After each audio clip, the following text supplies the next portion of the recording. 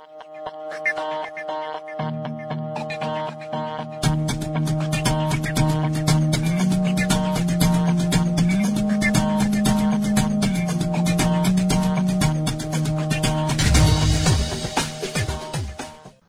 நேயர்களே, நீங்கள் கேட்டுக்கொண்டிருப்பது நமது கொங்கு சமுதாய வானொலி 90.4. தற்போது நீங்கள் கேட்கவிருக்கும் நிகழ்ச்சி அறிவியல் பார்வை. இந்திய அரசாங்கத்தின் அறிவியல் தொழில்நுட்பத்துறை எனும் டிபார்ட்மெண்ட் ஆஃப் சயின்ஸ் அண்ட் டெக்னாலஜியால் நிறுவப்பட்ட விஞ்ஞான் பிரசார் மற்றும் தமிழ்நாடு அறிவியல் மற்றும் தொழில்நுட்ப மையத்தின் அறிவியல் பலகை இணைந்து வழங்கும் அறிவியலை பற்றி ஆக்கப்பூர்வமாக கூறும் நிகழ்ச்சி அறிவியல் பார்வை.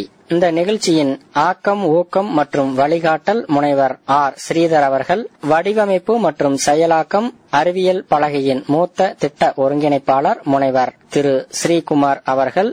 நிகழ்ச்சி ஒருங்கிணைப்பு கொங்கு சமுதாய வானொலியின் நிலைய இயக்குனர் முனைவர் ச. மகேஸ்வரன் அவர்கள்.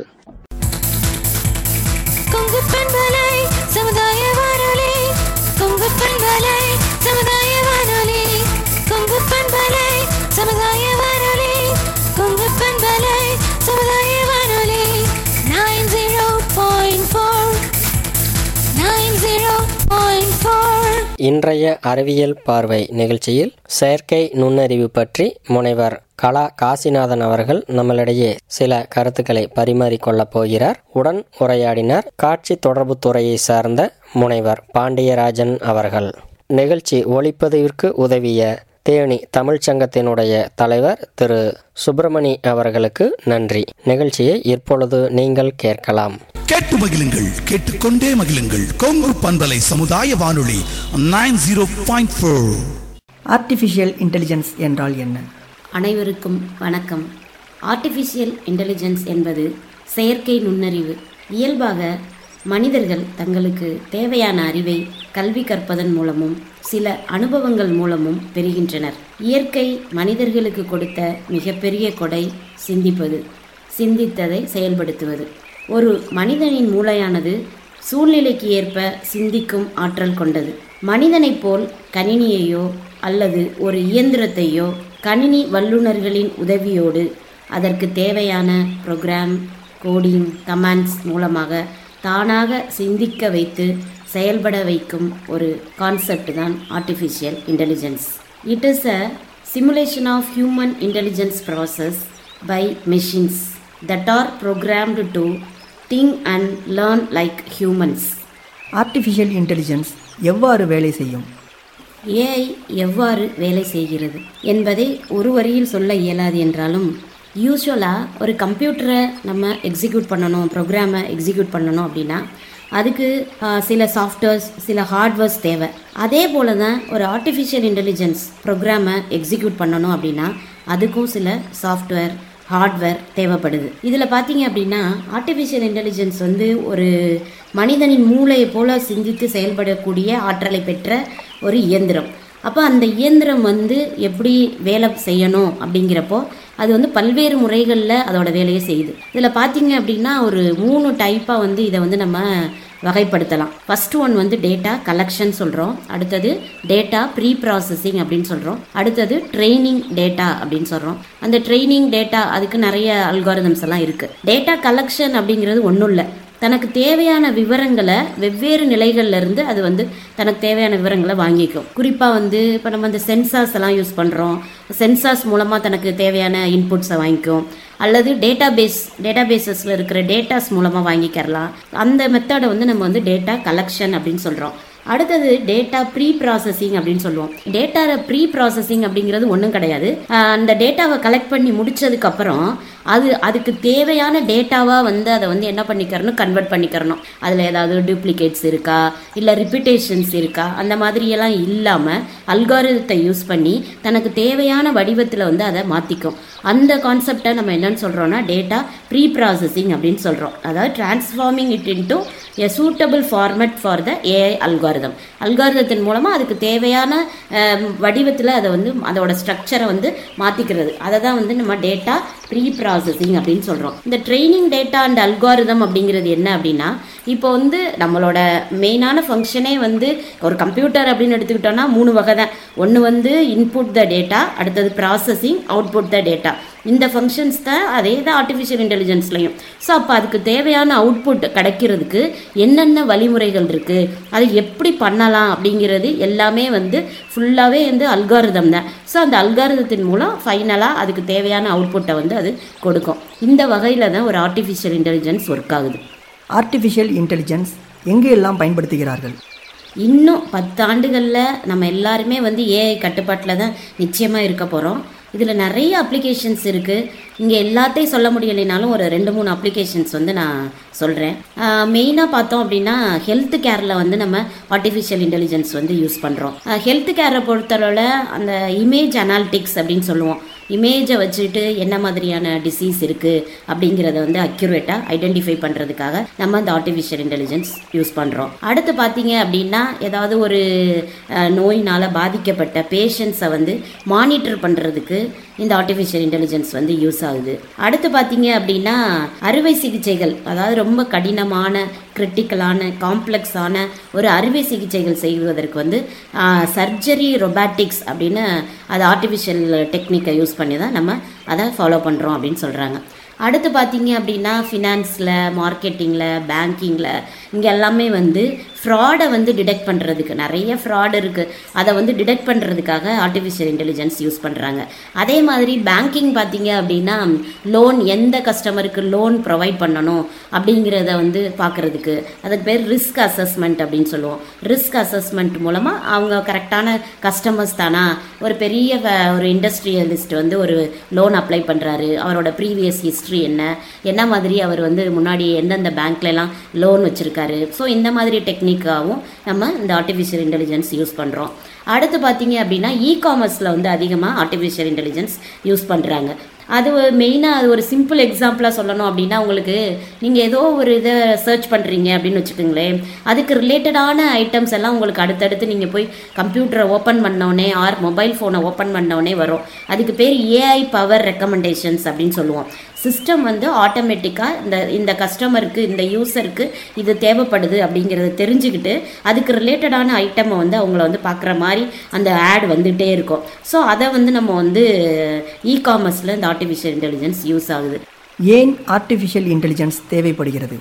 ஆர்டிஃபிஷியல் இன்டெலிஜென்ஸ் வந்து ஏன் தேவைப்படுது அப்படின்னு ஒரு கொஸ்டின். ஆர்டிஃபிஷியல் இன்டெலிஜென்ஸ் அப்படின்னா நம்ம சொல்லியாச்சு, இது ஒரு செயற்கை நுண்ணறிவு அப்படின்னு சொல்லிட்டோம். மனித மூளை எப்படி செயல்படுதோ அதே போல் வந்து இயந்திரங்களை வந்து செயல்படுத்தணும் அப்படின்னு. அப்படி செயல்படுத்தும் போது நம்மளை காட்டிலும் இந்த ஒரு கம்ப்யூட்டர் அப்படிங்கிறத வந்து நம்ம எதுக்காக வந்து கண்டுபிடிச்சோம் அப்படின்னா, மனிதன் செய்யக்கூடிய வேலையை வந்து அது வந்து ரொம்ப ஃபாஸ்ட்டாக செய்யும். அதே மாதிரி அது டயர்டாகவே ஆகாது. அதே மாதிரி பெர்ஃபார்மன்ஸ் வந்து எப்படி இருக்கும் அப்படின்னா அக்யூரேட்டாக இருக்கும். ஸோ இந்த காரணத்துக்காக தான் நம்ம வந்து கம்ப்யூட்டரை யூஸ் பண்ணோம். இப்போ இந்த அவசர கால உலகத்தில் வாழ்ந்துக்கிட்டு இருக்க நமக்கு வந்து இந்த ஆர்டிஃபிஷியல் இன்டெலிஜென்ஸ்னால வந்து நிறைய நன்மைகள் வந்து இருக்குது. இது மெயினாக சொல்லணும் அப்படின்னா ஆட்டோமேஷன் அண்ட் எஃபிஷியன்சி பர்பஸ்க்காக நம்ம இந்த ஆர்டிஃபிஷியல் இன்டெலிஜென்ஸை யூஸ் பண்ணிகிட்டு இருக்கோம். ஃபார் எக்ஸாம்பிள், நம்ம ஒரு ஹோட்டலுக்கு போகிறோம், ஹோட்டலில் போயிட்டு ஃபுட் ஆர்டர் பண்ணுறோம். ஆர்டர் பண்ணிவிட்டு அது வர்றதுக்குள்ள கூட நமக்கு வந்து வேகமாக வரணும் அப்படிங்கிற மாதிரி ஒரு இது இருக்குது. நம்மளால் அது கூட உட்காந்து வெயிட் பண்ண முடியலை. இப்போ வந்து மனிதனுக்கு வந்து எல்லாமே வந்து ஃபாஸ்ட் வேர்ல்டில் வந்து வாழ்ந்துக்கிட்டு இருக்கோம். நமக்கு எல்லாமே சீக்கிரமாக கிடைக்கணும் அப்படின்னு நினைக்கிறோம். ஸோ அந்த வேலையை வந்து இந்த ஆர்டிஃபிஷியல் இன்டெலிஜென்ஸ் வந்து அதிகமாக நமக்கு செஞ்சு கொடுக்கறதுனால இது வந்து நமக்கு அவசியமாக தேவைப்படுது. அதாவது அதிகரிக்கும் செயல்திறன் மற்றும் உற்பத்தி திறன், இதுதான் முக்கியமான காரணம். அதனால தான் இந்த ஆர்டிஃபிஷியல் இன்டெலிஜென்ஸ் வந்து நமக்கு தேவைப்படுதுன்னு சொல்கிறோம். அடுத்து இதில் முக்கியமான ஒரு விஷயம் சொல்லணும் அப்படின்னா, ஆக்சுவலாக இது வந்து ஒரு நல்ல ஒரு டிசிஷன் மேக்கராக இருக்குது. முடிவெடுக்கிறது, நல்ல கரெக்டான முடிவெடுக்கக்கூடிய ஒன்றா இருக்குது. அதனாலேயும் நமக்கு இந்த ஆர்டிஃபிஷியல் இன்டெலிஜென்ஸ் தேவைப்படுது. அதே மாதிரி ஒரு சிக்கலான விஷயங்களை தீர்த்து வைக்கக்கூடிய ஒரு செயலியாகவும் நமக்கு இருக்குது. ப்ராப்ளம் சால்விங் அந்த டெக்னிக்கும் இதில் இருக்குது. அப்படிங்கிறதுனால நமக்கு இந்த ஆர்டிஃபிஷியல் இன்டெலிஜென்ஸ் தேவைப்படுது அப்படின்னு சொல்லலாம். மெயினாக 2 ரீசன் தான். ஒன்று வந்து என்ன அப்படின்னா ஆட்டோமேஷன் அண்ட் எஃபிஷியன்சி, இன்னொன்று decision making and problem solving. இந்த விஷயத்துக்காக ஆர்டிஃபிஷியல் இன்டெலிஜென்ஸ் நமக்கு தேவைப்படுது. ஆர்டிஃபிஷியல் இன்டெலிஜென்ஸ் எத்தனை வகைகள் உள்ளன? Types of artificial intelligence. அந்த ஆர்டிஃபிஷியல் இன்டெலிஜென்ஸோட வகைகள் என்ன அப்படின்னு பார்த்தோன்னா, அந்த மெஷினோட ஃபங்க்ஷனாலிட்டியை வச்சு தான் வந்து நம்ம என்ன பண்ணுறோம் அப்படின்னா அதை வகைப்படுத்துகிறோம். அதில் ஃபஸ்ட்டு பார்த்தோம் அப்படின்னா ரியாக்டிவ் மெஷின்ஸ். ரியாக்டிவ் அப்படின்னா என்ன? இப்போ வந்து ஒரு ஆக்ஷன் ரியாக்ஷன் அப்படின்னு சொல்கிறோம்ல, அதே மாதிரி தான் ரியாக்டிவ் மெஷின்ஸ் அப்படின்னு சொல்லலாம். இதை வந்து இன்னும் நேரோ ஆர்டிஃபிஷியல் இன்டெலிஜென்ஸ் அப்படின்னு சொல்கிறாங்க. இது எப்படி இருக்கும் அப்படின்னு பார்த்தீங்கன்னா, ஒரு ஸ்பெசிஃபிக் டாஸ்க், அந்த டாஸ்க்கை பெர்ஃபார்ம் பண்ணுறதுக்காக ஒரு பர்டிகுலர் ப்ரோக்ராம் எழுதி அதை வந்து இன்பில்ட்டாக வச்சுருவோம். வச்சதுக்கப்புறம் அது என்ன பர்பஸ்க்காக நம்ம பண்ணணுமோ, இப்போ for example fully automatic washing machine இருக்குது அப்படின்னா அது என்ன பண்ணுது, ஃபுல்லாக துணியை துவைச்சி காய வச்சு நமக்கு வெளியில் கொடுத்துருது. அப்போ அந்த துணியை துவைக்கிறதுக்கான ப்ரோக்ராம் வந்து அதில் பண்ணி வச்சுருக்கோம். அதே மாதிரி இந்த reactive machines or narrow artificial intelligence வந்து ஒரு ஸ்பெசிஃபிக் டாஸ்க்கை வந்து எக்ஸிக்யூட் பண்ணும். அதுக்கு எக்ஸாம்பிள் சொல்லணும்னா இந்த IBM chess playing super computer சொல்லலாம். அது வந்து என்ன பண்ணுச்சுன்னா வேர்ல்டு செஸ் சாம்பியனையே வந்து என்ன பண்ணிருச்சு, வின் பண்ணிருச்சு. ஸோ அந்த மாதிரியான ஒரு ஃபர்ஸ்ட் டைப்பை வந்து என்னன்னு சொல்கிறோன்னா reactive machines or narrow AI அப்படின்னு சொல்கிறோம்.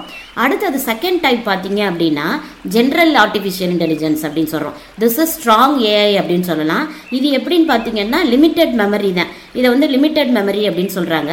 அது இதோட ஒர்க் எப்படி இருக்குன்னு பார்த்தீங்கன்னா, பாஸ்ட் எக்ஸ்பீரியன்ஸ், கடந்த காலங்களில் இருக்கிற ஹிஸ்ட்ரி ரெக்கார்ட்ஸ் இருக்குல்ல, அதை எடுத்துட்டு அதை வச்சு அந்த பாஸ்ட் ஹிஸ்ட்ரி ஃபியூச்சர் இது ரெண்டையும் வந்து என்ன பண்ணும் அப்படின்னா கம்பேர் பண்ணி அதுக்கேற்ற மாதிரி ஒரு ஃபியூச்சரை வந்து ப்ரெடிக்ட் பண்ணும். ஸோ அந்த டைப் வந்து எதில் வருது அப்படின்னா limited memory or general artificial இன்டெலிஜென்ஸ்க்கு கீழே வருது. ஸோ இதுக்கு வந்து ஒரு எக்ஸாம்பிள் சொல்லணும் அப்படின்னா செல்ஃப் டிரைவிங் கார் கூட சொல்லலாம். அதுவே ஆட்டோமேட்டிக்காக சென்சார் மூலமாக கார் வந்து போய்கிட்டு இருக்கிறப்போ அதோட ரூட் வந்து கரெக்டாக ஃபார்ம் பண்ணுறதுக்கு, அடுத்தது வந்து எந்த இடத்துல டிராஃபிக் அதிகமாக இருக்குது அதுக்கு வேறு ஏதாவது ரூட்டை வந்து யூஸ் பண்ணலாமா, எவ்வளோ தூரத்தில் ஸ்பீட் பிரேக்கர் இருக்குது, எவ்வளோ டிஸ்டன்ஸ்க்கு நீங்கள் எந்த கிலோமீட்டர் ஸ்பீடில் போகணும். ஸோ இந்த மாதிரியான டெக்னிக்கெல்லாம் அதோட ஏற்கனவே உள்ள ஹிஸ்ட்ரி ஆஃப் டேட்டாவையும் லிங்க் பண்ணி அதுக்கேற்ற மாதிரி செயல்படும். அதை வந்து நம்ம வந்து ஜென்ரல் ஆர்டிஃபிஷியல் இன்டெலிஜென்ஸ் அப்படின்னு சொல்கிறோம். அடுத்து பார்த்தீங்க அப்படின்னா மெஷின் லேர்னிங் அப்படின்னு சொல்கிறோம். இந்த மெஷின் லேர்னிங் தான் வந்து ஒரு ஆர்டிஃபிஷியல் இன்டெலிஜென்ஸ் வந்து ஒர்க் பண்ணுறதுக்கு வந்து யூஸ் பண்ணுற மெயினான அல்காரிதம் அப்படின்னு சொல்லலாம். ஆக்சுவலாக இதை வந்து தியரி ஆஃப் மைண்ட் அப்படின்னு சொல்கிறோம். நம்ம ஒருத்தவங்க என்ன நினைக்கிறாங்க அப்படிங்கிறத வந்து நம்ம கண்டுபிடிச்சிடலாம் அப்படின்னா அவங்க வந்து சைக்காட்டிஸ்டாக இருப்பாங்க, சைக்காலஜி படித்தவங்களா இருப்பாங்க. ஸோ அவங்க வந்து என்ன பண்ணுவாங்க, இவங்க என்ன நினைக்கிறாங்க அப்படிங்கிற கண்டுபிடிப்பாங்கல்ல. ஸோ அதே மாதிரி தான் மெஷின் வந்து என்ன பண்ணுது அப்படின்னா நிறைய பேர்கிட்ட இருந்து இன்ஃபர்மேஷன்ஸை வந்து கலெக்ட் பண்ணி லேர்ன் பண்ணி அதுவாகவே ஆட்டோமேட்டிக்காக திங்கிங் பவரை வந்து இன்க்ரீஸ் பண்ணுது. ஸோ இதை தான் வந்து நம்ம வந்து மெஷின் லேர்னிங் அப்படின்னு சொல்கிறோம். ஒரு மெஷினை லேர்ன் பண்ண வைக்கிறோம், நம்மளே வந்து ஃபோர்ஸ் பண்ணுறோம். மெஷின் வந்து இதை கற்றுக்கோ, நீ கற்றுக்கோ. இப்போ ஒரு பிக்சரை காட்டி இது என்ன அப்படின்னா அது என்னங்கிறத அதை ஐடென்டிஃபை பண்ணும். அதே மாதிரி அது 1000 பிக்சரை பார்க்கும், லட்சம் கோடிக்கணக்கான பிக்சர்ஸை பார்க்கும்போது அதுக்கு ஆட்டோமேட்டிக்காக அது வந்து அதுக்கு மனசில் வந்துடும். ஸோ மெஷின் வந்து லேர்ன் பண்ணுது. ஸோ இது ஒரு டைப், அதாவது மெஷின் லேர்னிங் அல்காரிதம் அப்படின்னு சொல்கிறோம். அடுத்து பார்த்தோம் அப்படின்னா லாஸ்ட் ஒன் பார்த்தீங்க அப்படின்னா டீப் லேர்னிங் அல்காரிதம் அப்படின்னு சொல்கிறோம். இந்த டீப் லேர்னிங் அப்படிங்கிறது என்ன அப்படின்னா இது வந்து என்ன பண்ணும் அப்படின்னா அந்த கரண்ட் சிச்சுவேஷன்ஸ்க்கு ஏற்ற மாதிரி அது ஆட்டோமேட்டிக்காக டைனமிக்காகவே டிசிஷனை மேக் பண்ணும். இந்த மெஷின் லேர்னிங்க்கும் இந்த டீப் லேர்னிங்க்கும் என்ன டிஃப்ரென்ஸ் அப்படின்னு பார்த்தோம்னா இது வந்து ஆர்டிஃபிஷியல் நியூரல் நெட்வொர்க் அப்படில ஒர்க் ஆகுது. ஆர்டிஃபிஷியல் நியூரல் நெட்வொர்க் அப்படிங்கிறது என்ன கான்செப்ட், நியூரல் நெட்வொர்க் அப்படிங்கிறது என்ன கான்செப்ட் அப்படின்னா இப்போ நம்ம எப்படி வந்து மனிதனோட மூளை வந்து லட்சக்கணக்கான கோடிக்கணக்கான நியூரான்ஸால் பின்னப்பட்டது. அப்போ ஒருத்தருக்கு வந்து யாரோ ஒருத்தர் டச் பண்ணுறாரு அப்படின்னா உடனே அது வந்து பிரெயினுக்கு வந்து இன்டிமேட் பண்ணும், நம்மளை யாரோ கூப்பிட்றாங்க அப்படிங்கிற நமக்கு எப்படி உணரமோ அதே மாதிரி ஒரு மெஷினையே வந்து என்ன பண்ண போகிறோம் அப்படின்னா உணர வைக்க போகிறோம். ஸோ அந்த டெக்னிக் தான் வந்து என்ன அப்படின்னா டீப் லேர்னிங் அப்படின்னு சொல்கிறோம். அதாவது இந்த ஆர்டிஃபிஷியல் நியூரல் நெட்வொர்க் அப்படிங்கிறது இன்புட் நோடு, அவுட்புட் நோடு, அதுக்கு இன் பிட்வீனில் இன்டர்மீடியேட் நோடு ஆர் ஹிடன் நோடுன்னு சொல்லுவோம். அது வந்து மல்டிபிள் ஆஃப் இன்புட்ஸை வந்து என்ன பண்ணும் அப்படின்னா அனலைஸ் பண்ணி அதுக்கு ஒரு பெர்ஃபெக்ட் அவுட்புட்டை வந்து கொடுக்கும். ஸோ அந்த டெக்னிக் பேர் தான் வந்து டீப் லேர்னிங் அப்படின்னு சொல்கிறோம். ஸோ இதுக்கு இன்னொரு பேர் என்ன அப்படின்னா செல்ஃப் அவேர்னஸ் அப்படின்னு சொல்லலாம். ஸோ இந்த வகையில் தான் வந்து நம்ம இந்த ஆர்டிஃபிஷியல் இன்டெலிஜென்ஸை வகைப்படுத்துகிறோம். நமது அன்றாட வாழ்வில் ஆர்டிஃபிஷியல் இன்டெலிஜென்ஸ் பயன்படுத்தி வருகிறோமா? Artificial intelligence day to day லைஃப்பில் வந்து நம்ம யூஸ் பண்ணுறோமா, எந்தெந்த இடத்துல எல்லாம் நம்ம யூஸ் பண்ணுறோம் அப்படின்னு கேட்குறாங்க. இப்போ நம்ம காலையில் எந்திரிச்ச உடனேயே நமக்கு உடனே நம்ம மொபைல் ஃபோனை தான் கையில் எடுக்கிறோம். ஸோ அப்படி நம்ம எடுக்கிறப்போ நீங்கள் யாருக்காவது கால் பண்ணணும் அப்படின்னு நினச்சிங்க அப்படின்னா அங்கே போயிட்டு நீங்கள் நம்பரை ப்ரெஸ் பண்ணி கால் பண்ணணும் அப்படிங்கிற கான்டாக்ட்ஸில் போயிட்டு நம்பர் எடுக்கணும் அப்படிங்கிற அவசியமே கிடையாது. இப்போ ஐஃபோன் யூஸ் பண்ணுறவங்களா இருந்தால் சிரி அப்படின்னு ஒரு இது இருக்குது. அதை உடனே சிரி கால் அப்படின்னு நீங்கள் ஒரு நேமை சொல்லிட்டீங்க அப்படின்னா அதுவே ஆட்டோமேட்டிக்காக கால் பண்ணும். ஸோ அதுக்கு பேர் பர்சனல் அசிஸ்டன்ட் அப்படின்னு சொல்லலாம். அதே மாதிரி கூகுள் அசிஸ்டன்ட்ஸ் ஒன்று இருக்குது, அதுக்கு பேர் அலெக்ஸா அப்படின்னு சொல்கிறோம். ஸோ இது எல்லாமே நம்ம கால் பண்ணுறதுக்காக நம்ம யூஸ் பண்ணுற ஒரு மெத்தட்னு சொல்லலாம். அடுத்து வாய்ஸ் டைப்பிங் அப்படின்னு ஒன்று இருக்குது. இப்போ நிறைய பேருக்கு அவங்களோட லாங்குவேஜில் டைப் பண்ண தெரியாது. ஃபார் எக்ஸாம்பிள் தமிழ்லையோ தெலுங்குலையோ ஹிந்திலையோ டைப்பிங் தெரியாமல் இருக்கலாம். அவங்க என்ன பண்ணலாம் அப்படின்னா வாய்ஸில் சொல்லும்போது ஆட்டோமேட்டிக்காக அந்த லாங்குவேஜுக்கு ஆட்டோமேட்டிக்காக ஜென்ரேட் ஆயிரும், டிரான்ஸ்லேட் ஆயிரும். ஸோ அது என்ன அப்படின்னா வாய்ஸ் டைப்பிங். அடுத்து பார்த்தோம் அப்படின்னா இப்போ பெரிய பெரிய பிஸ்னஸ் மேன் அவங்க அவங்களுக்கு நிறைய ஷெடியூல்ஸ் இருக்கும். அந்த ஷெடியூல்ஸ் எல்லாம் அந்த டாஸ்க் எல்லாம் ரிமைண்ட் பண்ணுறதுக்காக அவங்க அதை யூஸ் பண்ணுறாங்க. அதாவது ரிமைண்டர்ஸ் ஆஃப் டாஸ்க் அப்படின்னு சொல்லி அதுக்கு யூஸ் பண்ணுறாங்க. அதே மாதிரி இன்னும் ரொம்ப சிம்பிளாக சொல்லணும்னா நம்ம போயிட்டு இப்போ ஜாட் ஜிபிடி அப்படின்னு எல்லாருமே கேள்விப்பட்டுக்கிட்டு இருக்கோம். ஸோ அதில் போயிட்டு நமக்கு தேவையான இன்ஃபர்மேஷன்ஸ் என்ன வேணாலும் சர்ச் பண்ணிக்கலாம். ஆக்சுவலாக கூகுள் சர்ச்சிங் அதுவே ஒரு ஆர்டிஃபிஷியல் இன்டெலிஜென்ஸ் டெக்னிக்கில் தான் ஒர்க் ஆகுது. அடுத்து பார்த்தீங்க அப்படின்னா ஸ்மார்ட் ஹோம் கேள்விப்பட்டிருப்பீங்க. ஃபுல்லாக எல்லாத்தையுமே நம்ம வீட்டில் இருக்கிற அப்ளையன்சஸ் எல்லாத்தையுமே நம்ம என்ன பண்ணலாம், நம்ம எங்கே இருக்கோமோ அங்கே இருந்துகிட்டே நம்ம அதை கண்ட்ரோல் பண்ண முடியும். ஸோ அங்கே நம்ம ஆர்டிஃபிஷியல் இன்டெலிஜென்ஸ் தான் யூஸ் பண்ணுறோம். அதே மாதிரி சோசியல் மீடியாவில் கண்டென்ட் கிரியேஷன்ஸ்க்காக யூடியூப்பில் அந்த மாதிரியான டெக்னிக்கும் நம்ம இப்போ டே டு டே லைஃப்பில் ஆர்டிஃபிஷியல் இன்டெலிஜென்ஸ் யூஸ் பண்ணிகிட்டு இருக்கோம். மெஷின் லேர்னிங் பற்றி கூறுங்கள். மெஷின் லேர்னிங் அப்படின்னா என்ன? நான் ஏற்கனவே சொன்னதுதான், இருந்தாலும் இந்த மெஷின் லேர்னிங் பற்றி இதில் கொஞ்சம் தெளிவாக பார்க்கலாம். அதாவது செயற்கையான முறையில் ஒரு மெஷினை நம்ம சிந்திக்க வைக்க போகிறோம், சிந்திக்க வச்சு அதை செயல்படுத்த போகிறோம்.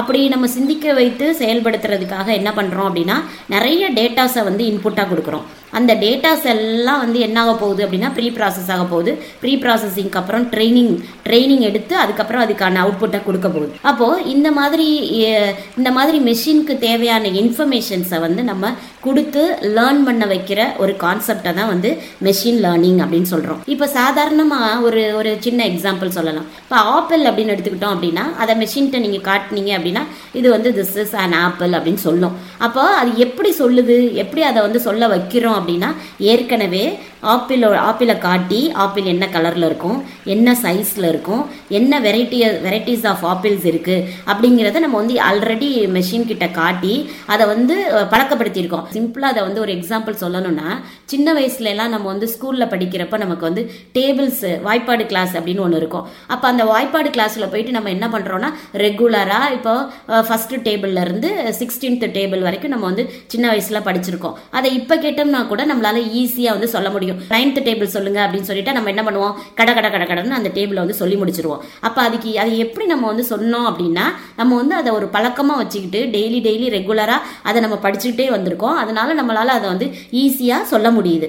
அதே மாதிரி தான் இந்த மெஷின் லேர்னிங் மெத்தடும். இந்த மெஷின் லேர்னிங்க்கு தேவையான இன்ஃபர்மேஷன்ஸை கொடுத்து அதை என்ன பண்ணிக்கிட்டே இருக்கோம், பழக்கப்படுத்திக்கிட்டே இருக்கோம். அப்படி பழக்கப்படுத்த அது எல்லாத்தையும் படித்து அதுக்கு எல்லாமே தெரிய ஆரம்பிச்சு அது அதுக்கு தேவையான ஃபங்க்ஷன்ஸ் என்ன மாதிரி ஃபங்க்ஷன்ஸ் பண்ணணுமோ அந்த ஃபங்க்ஷன்ஸை அது பண்ணுது. ஸோ இந்த கான்செப்டை தான் நம்ம மெஷின் லேர்னிங் அப்படின்னு சொல்றோம். ஒன்றும் கிடையாது, ஒரு மெஷினை நம்ம என்ன பண்றோம், ஃபோர்ஸ் பண்ணி லேர்ன் பண்ண வைக்கிறோம். அந்த கான்செப்ட் பேரு தான் மெஷின் லேர்னிங் அப்படின்னு சொல்றோம். It is concerned with development of system that can learn from data and improve their performance.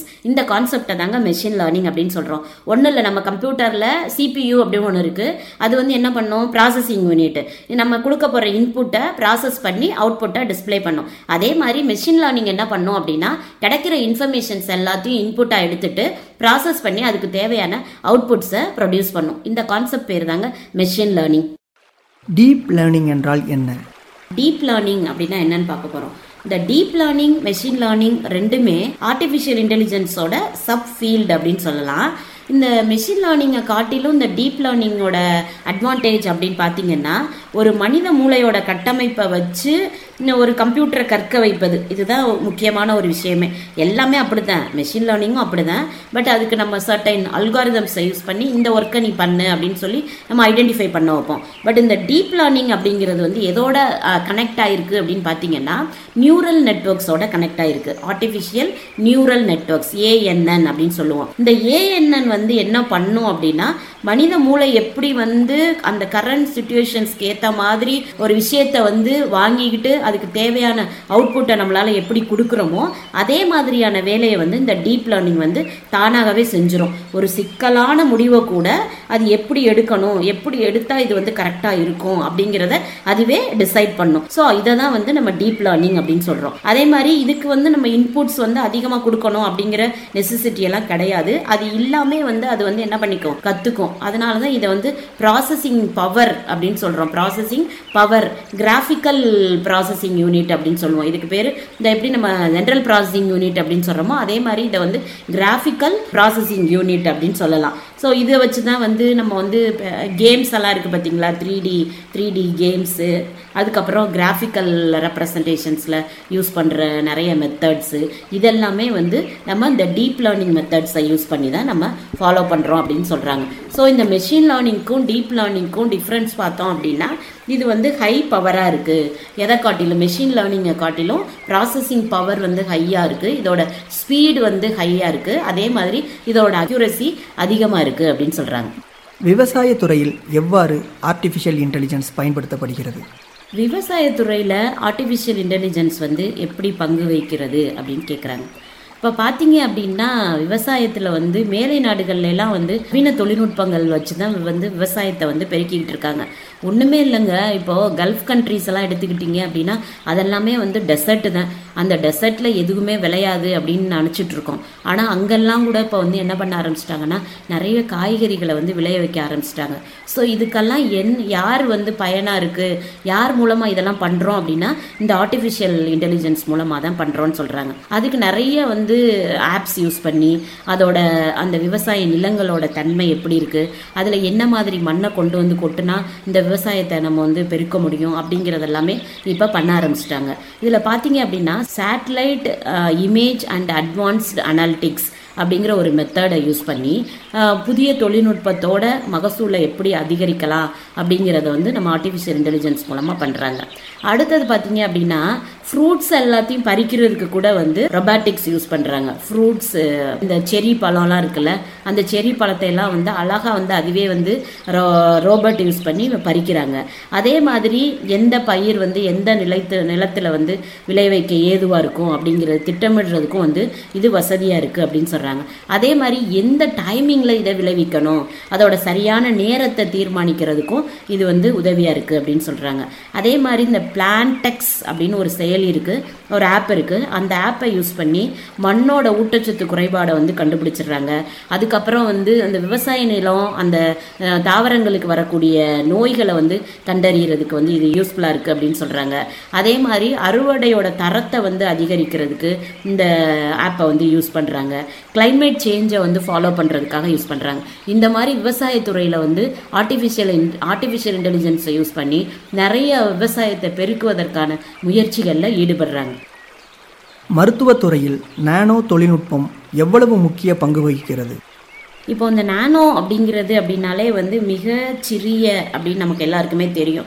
ஆக்சுவலாக இது வந்து ஒரு கிரேக்க வேர்டு, கிரேக்கத்திலிருந்து வந்ததை இந்த நானோ அப்படிங்கிற வேர்டு. இதோட அளவு பார்த்தீங்க அப்படின்னா 10⁻⁻⁹ அப்படின்னு சொல்லுவோம். அப்போ திங்க் பண்ணிக்கிங்க, இது எவ்வளோ ஒரு சின்ன பார்ட்டிக்கிள் அப்படிங்கிறது நமக்கு தெரியும். இது வந்து அணுக்களோட பண்புகளை வந்து மாற்றக்கூடிய ஒரு திறன் படைத்தது. அதனால தான் வந்து இதை வந்து நானோ அப்படின்னு சொல்கிறோம். அணுனாவே வந்து ரொம்ப சின்னதுன்னு சொல்லுவோம்ல.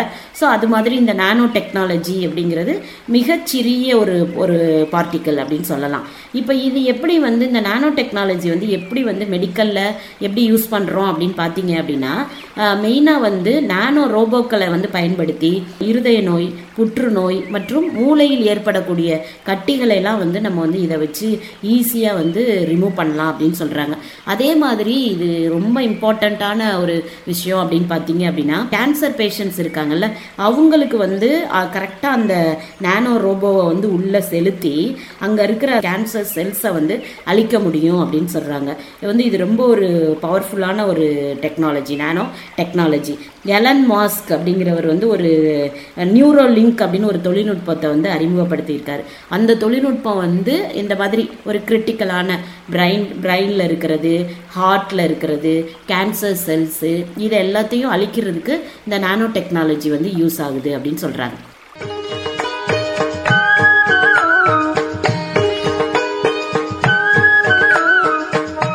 நேயர்கள் இதுவரை கேட்டது அறிவியல் பார்வை நிகழ்ச்சியில் செயற்கை நுண்ணறிவு பற்றி முனைவர் கலா காசிநாதன் அவர்கள் நம்மளிடையே சில கருத்துக்களை பரிமாறிக்கொண்டார். உடன் உரையாடினார் காட்சி தொடர்பு துறையை சார்ந்த முனைவர் பாண்டியராஜன் அவர்கள்.